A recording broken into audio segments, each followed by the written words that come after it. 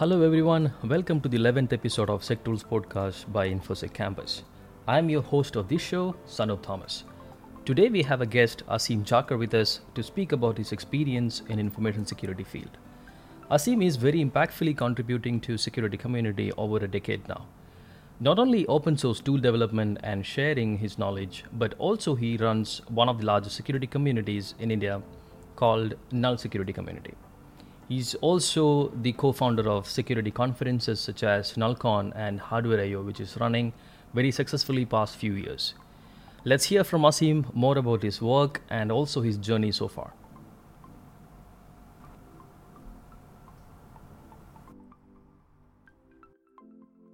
Hey, welcome Aseem. Welcome to the podcast. Thanks for making the time for this. Thank you so much, Sanu. A lot of people know about your work, what you do to the community. It's been an immense pleasure to have you in the podcast, especially when we are close to NullCon. uh, but let's start with where did you start from? What was your background? How InfoSec came into your career space? So I would like to hear about that first. Sure, right. All right. It's pretty interesting. So, this is during my graduation days. I was not from computer science background, so I did my hotel management as bachelor's.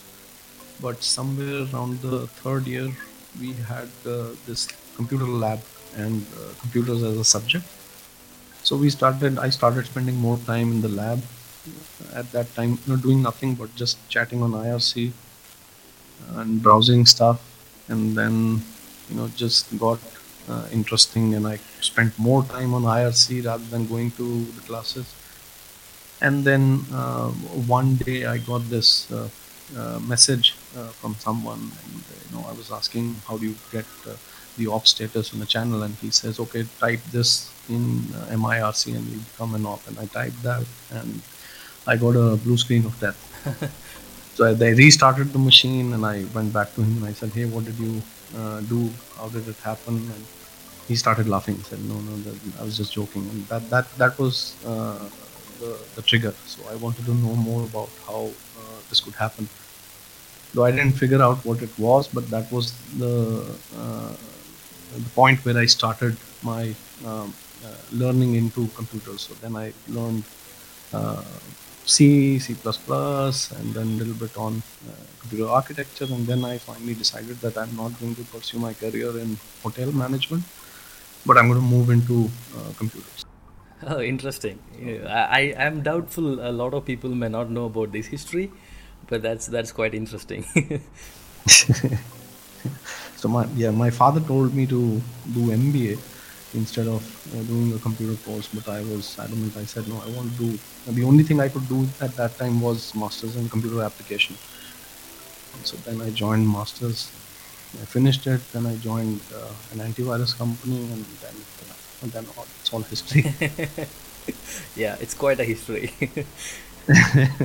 When you started into computer science, or maybe those Yep. days, InfoSec wouldn't be a particular academic subject. What Oh what yeah. was the way for you on those days to pick up security subject? Nothing. Self-study. So whatever we could find on internet, and just talking to other people. So I always had this need to talk to other people to acquire more knowledge in this subject, and that was probably the trigger of starting the null community as well. Yeah, so that's where I'm coming into next. Null community. It's quite a big thing. We started, as a community, and it becomes one of the largest conferences in India. A lot of people getting benefited out of it in local chapters and even outside India as well. How did that thought of creating an InfoSec community in India? Okay.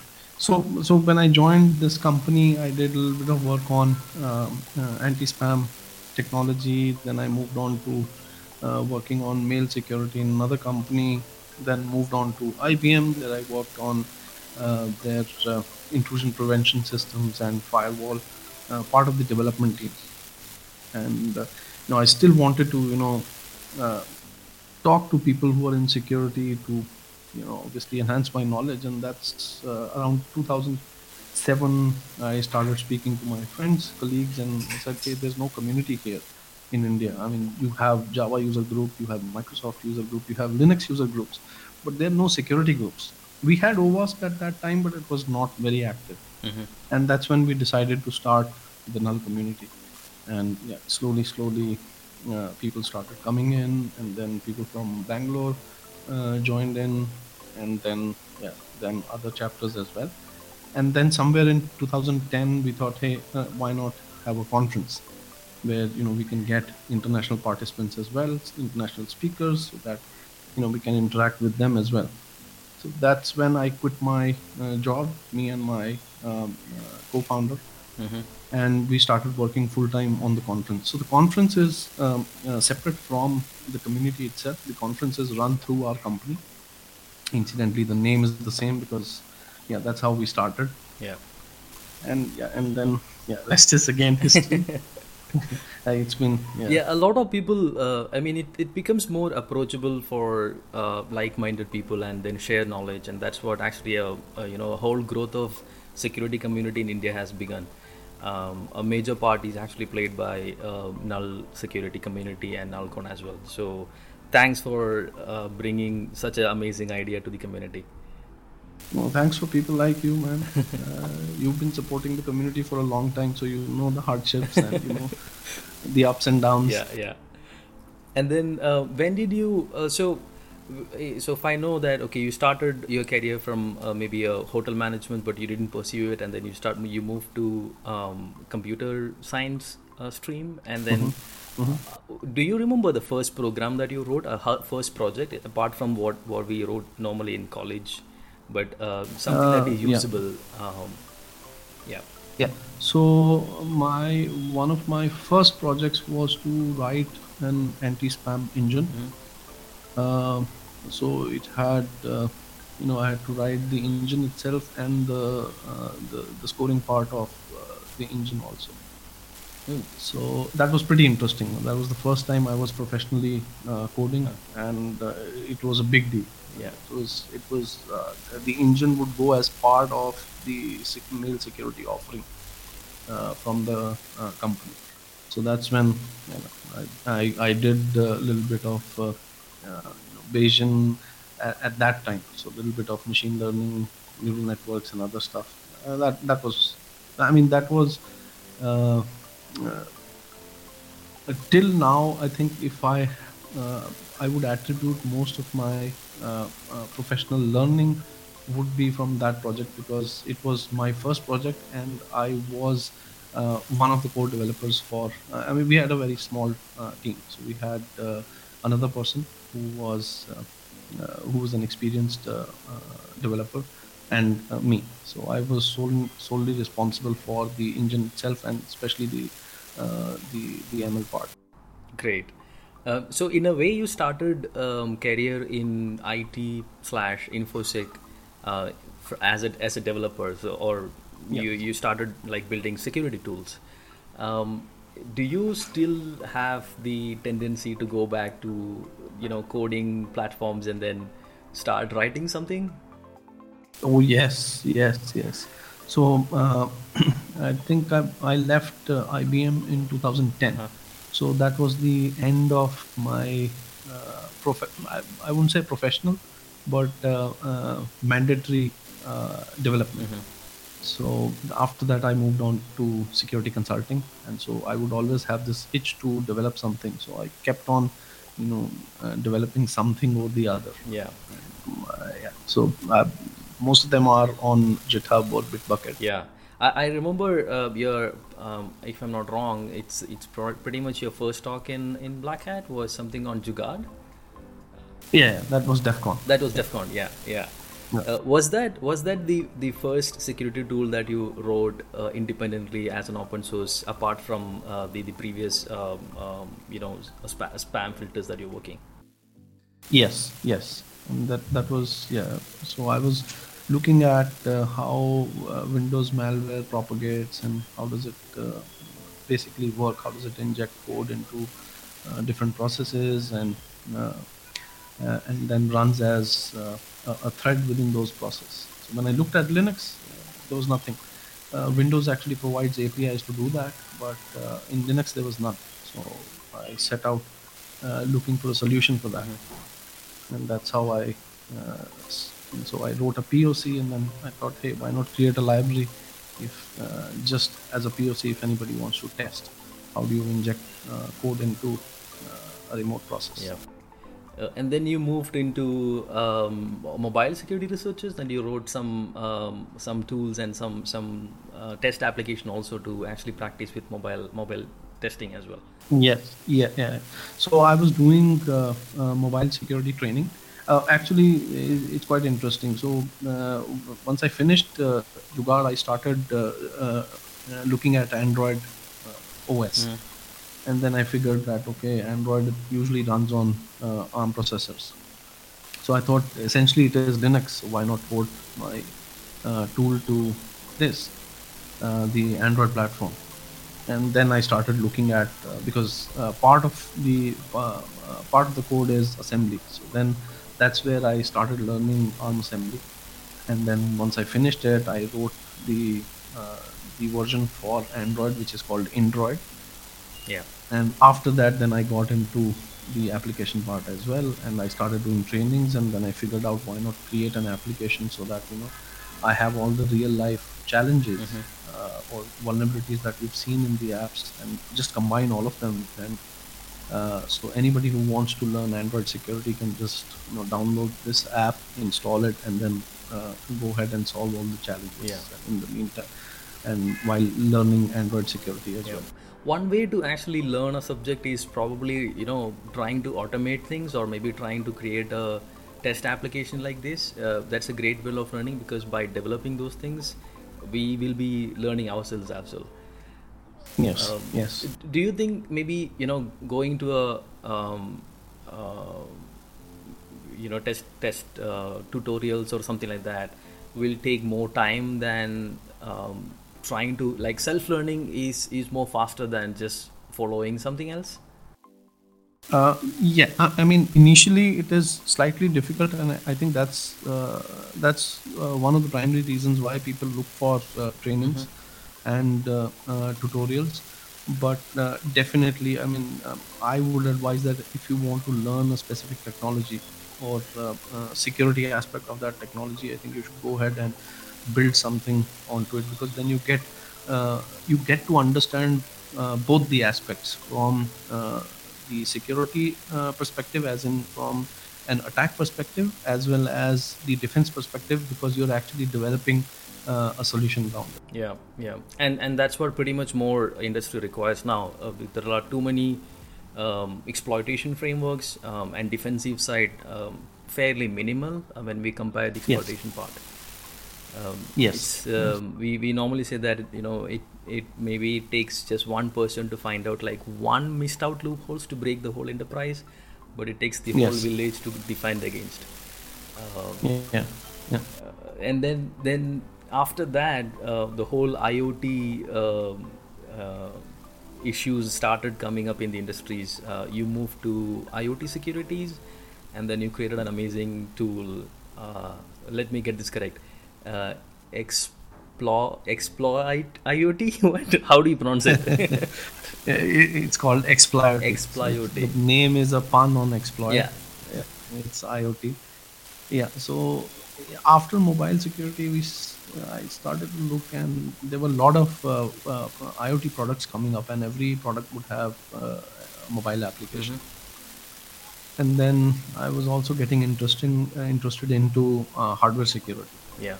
And it was at that time, I think there were a lot of talks and research coming up on hardware security as well. Right. And yeah, so that's when I decided, okay, let's try some hardware stuff as well, IoT stuff as well. And then we started doing some research on IoT products. We would just buy stuff off the shelf from AliExpress and other websites and just test it out. And then we started doing professional pen tests. And one of the things I realized that the time for preparation uh, was one of the major challenges for any IoT security assessment project. A, because there is usually no relation between two different IoT projects. It can be totally different. For example, you would test a temperature sensor, and the next project would be a washing machine. Totally different use case. So, and the kind of protocols, the kind of hardware is different. So you would need different set of tools. And the problem is that there are no commercial tools available where you can use them to do assessments. So you have to choose tools for specific protocols as well as hardware. So for example, if it's a flash chip, you would need some kind of a connector to extract data from it. If it's Zigbee, then you would need a Zigbee sniffer or a replayer. If it is some other protocol, then you would need some other tool to do it. And that was, I think, the trigger point where we decided, hey, why not have a framework where you can combine the most important or critical aspects of IoT uh, and not touch on stuff that is already available. For example, mobile assessment frameworks. There are good open source frameworks available. There is MobSF, there is Drozer, there is uh, uh, Android Tamer by Anand. So it doesn't make sense to have reinvent the wheel. So then we started looking at what is not available for IoT. And most of the IoT protocols, there is no specific tool set that you can use. So, and for everything, there is a different tool or a package or a framework. For hardware, again, for everything, there is a different tool set. There is a different hardware tool that you need to use. So we started focusing on IoT protocols, radio IoT protocols, and the hardware and the firmware. And that's when I decided that, okay, we're going to write a framework where we're going to automate most of the test cases which we manually do right now. And so I started it, I wrote it in Ruby, and then I eventually figured out that there is not much support in Ruby for hardware, specifically no libraries or packages that support hardware protocols or radio protocols. And so then I scraped that and moved to the Python version. So yeah, so currently we are at the Python version of the framework. It's in alpha stage right now, but I have huge plans for the project, Yeah. and it's open Yeah. source. When we this is just a general questions. When we start doing an automations around one particular technologies or one particular challenge that we're facing on a real work desk, do we actually have a final plan in the first place? Like now you said it's just in the alpha stage. But the whole alpha stage itself was pre-designed, or you also evolved into what it is currently right now? Yeah, so it is completely evolved to what it is right now. When I started, I the focus was more on things that I knew at that time and what was available as open source. So I started with focusing on some of the IoT protocols, and then slowly, then I included some hardware. Some, for example, right now for hardware, I have uh, some plugins where you can do some kind of an automation to fuzz test or brute force serial communication with the device. You can extract data from EEPROM chips, from SPI flash chips. But that was I didn't know how to do that in the initial version. So it has evolved over time, and now at least I have a fairly clear idea of what are the things that we need to put. Yeah, for the future releases. Yes, for the future Yeah. releases. Technically, pretty much a lot of security professionals start from maybe a developer background or from college. Then they have some developing skills, and then they come to security, and they may be getting into traditional web app or network testing, and then moving into an IoT or a hardware field coming from, especially in your case, you're coming from probably a developer background, and then moving completely into hardware, knowing about chip boards and sockets and whatnot. Uh, what is the toughest part? What was the toughest challenge you faced for learning IoT technologies and also about developing a framework around it? Uh, so I won't call it toughest, but definitely something that required a lot of effort and time was the hardware part, because I had no prior knowledge about hardware and electronics, since I'm not from the electronics Yeah. background. I won't say I'm an expert right now, Mm-hmm. but at least I have a fair amount of idea of what goes where and what do you need to do to assess a certain component. Yeah. And pretty much some of the concepts for assessment remain the same. That's my thinking. So if you have a well organized or a comprehensive process for security assessment in your head or in your Excel sheet, and you change from target to target, only the specific test cases change, but the whole idea about how what has to be tested, Yeah. uh, uh, it pretty much remains the same. Mm-hmm. Yeah, probably the fundamentals of security remain same Yes. among all other technologies that we are. Yes.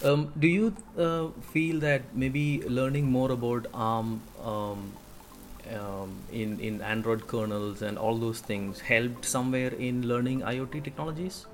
Yes. Okay. Yes. Because from the assessments that we do, most of the times we get uh, ARM based Yeah. chips, Yeah. and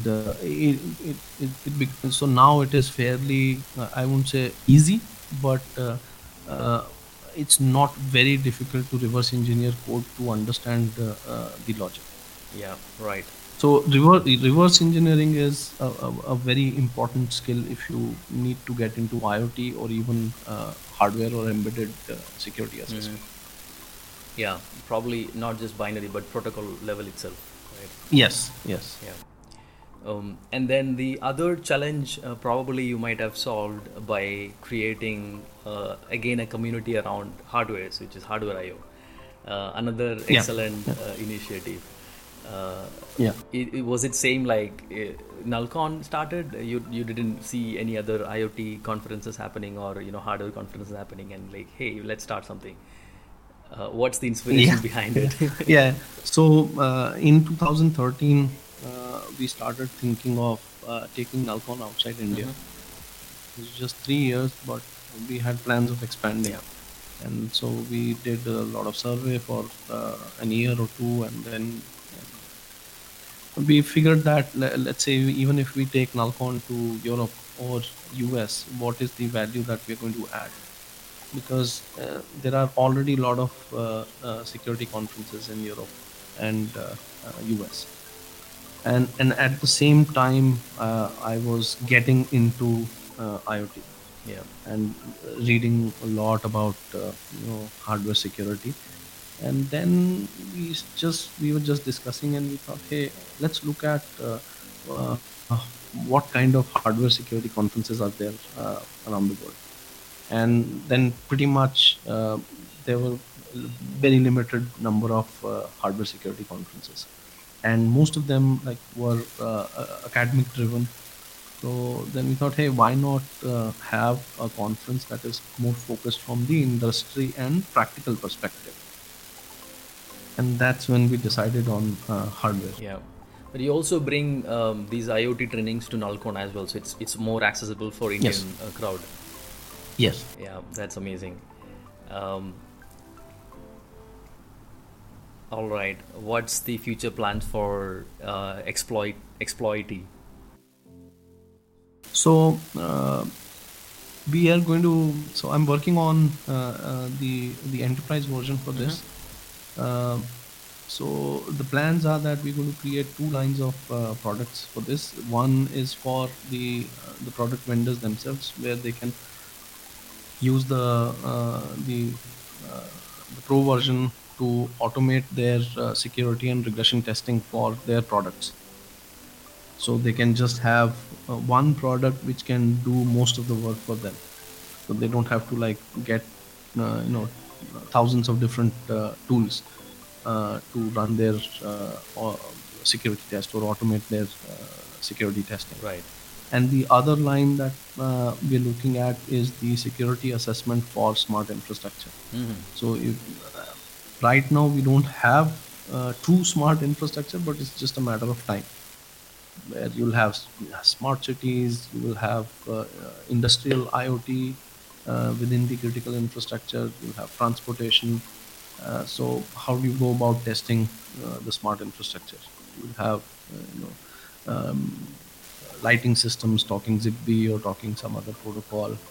So that's where we're right now focusing more on, to have a kind of a vulnerability uh, uh, vulnerability assessment as well as vulnerability management platform for security assessment of the smart infrastructure.